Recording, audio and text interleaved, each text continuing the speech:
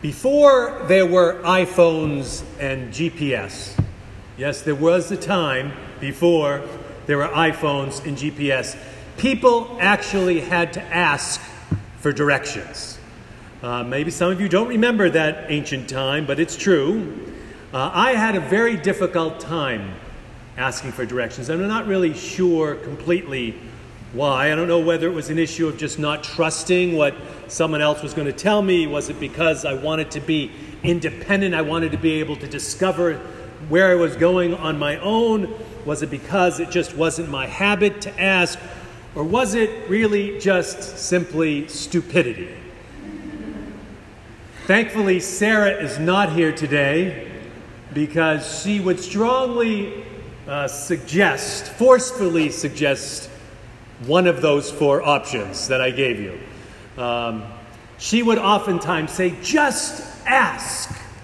Just ask. And her words, I think, ring with God today as we think about our call to just ask, to just be in relationship with God. In fact, God goes further, as we heard in the 58th chapter from Isaiah, call and the Lord will answer. Cry for help and God will say, here I am.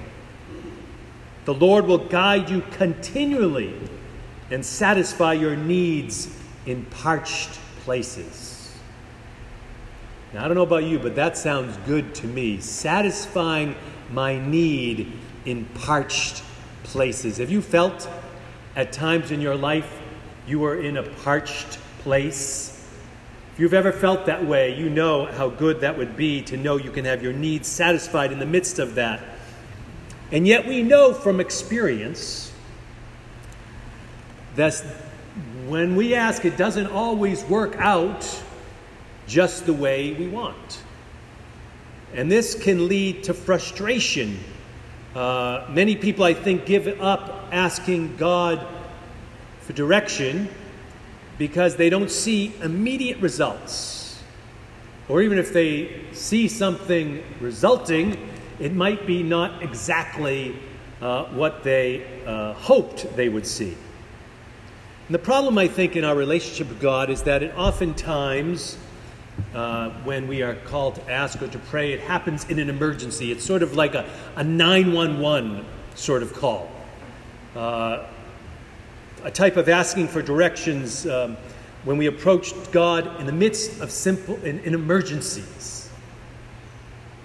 And yet God wants a relationship with each of us, one that can build trust, one that can establish a willing dependence on God's will, and yet God usually gets alarms, usually gets last-minute calls for help.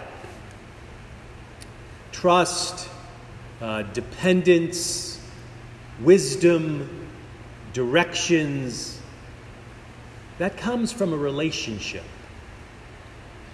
And this is why Jesus framed God as a divine parent, because any of us who've had parents, not divine parents, but those of us with parents, understand or know that the answers we were given in our life were not always the ones we wanted. And maybe at times we were giving direction which we not only didn't want, but didn't really understand. And as a parent who loves his children very much, loved his children as they were growing up, I can tell you that they heard many a no from me in their course of their journeys. But because of the relationship that we had together, bedtimes, limits on candy, and all the rest of the no's that they heard, they were accepted even if they made no sense at all, because we had developed this loving relationship through ongoing dialogue, through ongoing discussion, through intimate connection in the course of our daily lives, that they were able to have a sense of what I was trying to say, even if they didn't understand the words. So even though what we're given or what we find or what is behind the door that is open to us might not fit with what we have hoped for, what we wanted, it is our ongoing relationship with a loving God that allows us to take on whatever we face in this life we lead. It's this relationship that Paul is writing about to the church in Philippi when he reminds them and he reminds us that we are to rejoice in the Lord always. And in everything, basically, be in a constant relationship, be rooted, be grounded in God. This is not a transactional spiritual journey that we're on. It is relational. And that's hard for us in our society today because we live in a transactional society. So the idea that we can't get immediate gratification sort of makes us nervous. God calls out to us to be relational. So and this is hard because we, just like people back then, face all sorts of influences, all sorts of philosophies, all sorts of cultural pressures, empty cultural pressures that are more than willing to offer us direction, to show us the way that we should live life. It's hard to keep these influences from overwhelming our thoughts and our desires and our lives. And yet Paul knows and God knows the importance of making our call from God the center of our lives. It's in the answering of this call, finding that purpose where we can find fullness in this journey of life, even when life might seem on the surface empty at times. C.S. Lewis, the author of the Chronicles of Narnia, wonderful children's books, also wrote a great deal about Christian life. And in concerning the need for this relationship that we're called to have with God, and concerning the need for persistence in prayer, Lewis wrote these words. And maybe you can relate. I know I can. He wrote, "The moment you wake up each morning, all your wishes and hopes for the day rush at you like wild animals." Have you ever felt like that? I'll read that again just in case you need to feel that. The moment you wake up each morning, all your wishes and hopes for the day rush at you like wild animals. And the first job each morning consists in shoving it all back, in listening to that other voice, taking that other point of view, letting that other larger, stronger, quieter life come flowing in. C.S. Lewis had a lot of good advice. That is very good advice. And yet it's hard because so much other stuff tries to flow in and take control. And it's really only through building up that inner strength, building up a rootedness in our faith through ongoing, continual, daily focus on it that enables us to weather the powerful forces that we face in this life we lead. From the moment we wake up to the moment we go to sleep. Later on today, we're going to have a little service with my dad, and we've all been asked to share one thing. Share a little. My mother said, everyone has to have a story. Get a story ready. So as I was thinking about that, I thought about the rocks near Nubble Lighthouse up in York, Maine, where we went as a family growing up and where we still go today. And it's a place that I explored with our boys when they were little, and we still do it now when they're up, and I can remember exploring with my father 50, that's a scary thing to say, 50 years ago. Those same rocks battered by wave after wave, day after day, seemingly unchanged through the years.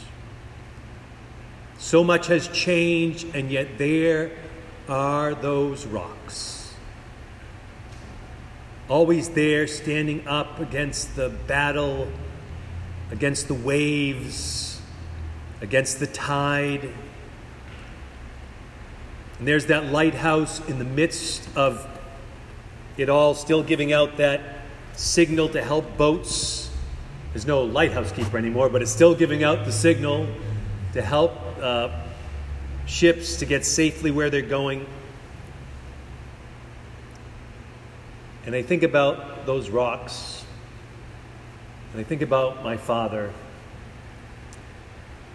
And I know that in our lives, as storms rage, we need to think about how we stand up to it, how we do not waver, how we keep clear the direction of our lives.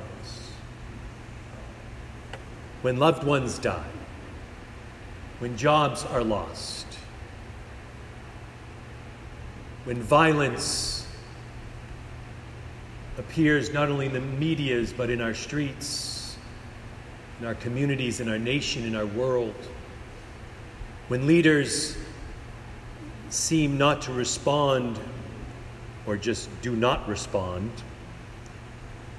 when uncertainty and anxiety and worry fills our life, it is only by the constant reconnecting to the unchanging, unwavering, strong other voice that wants, that yearns to be heard in our life, to be made real in our life. And really the value of persistent prayer, the value of ongoing spiritual discipline is not that God will hear us, but that we will finally hear God. That we will finally know God and our place in God's heart.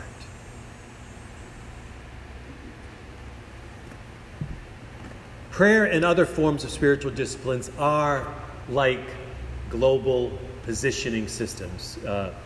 These systems that track your position by satellite and therefore give you constant information of where you are and directions on where you need to go. Prayer, Bible study, worship,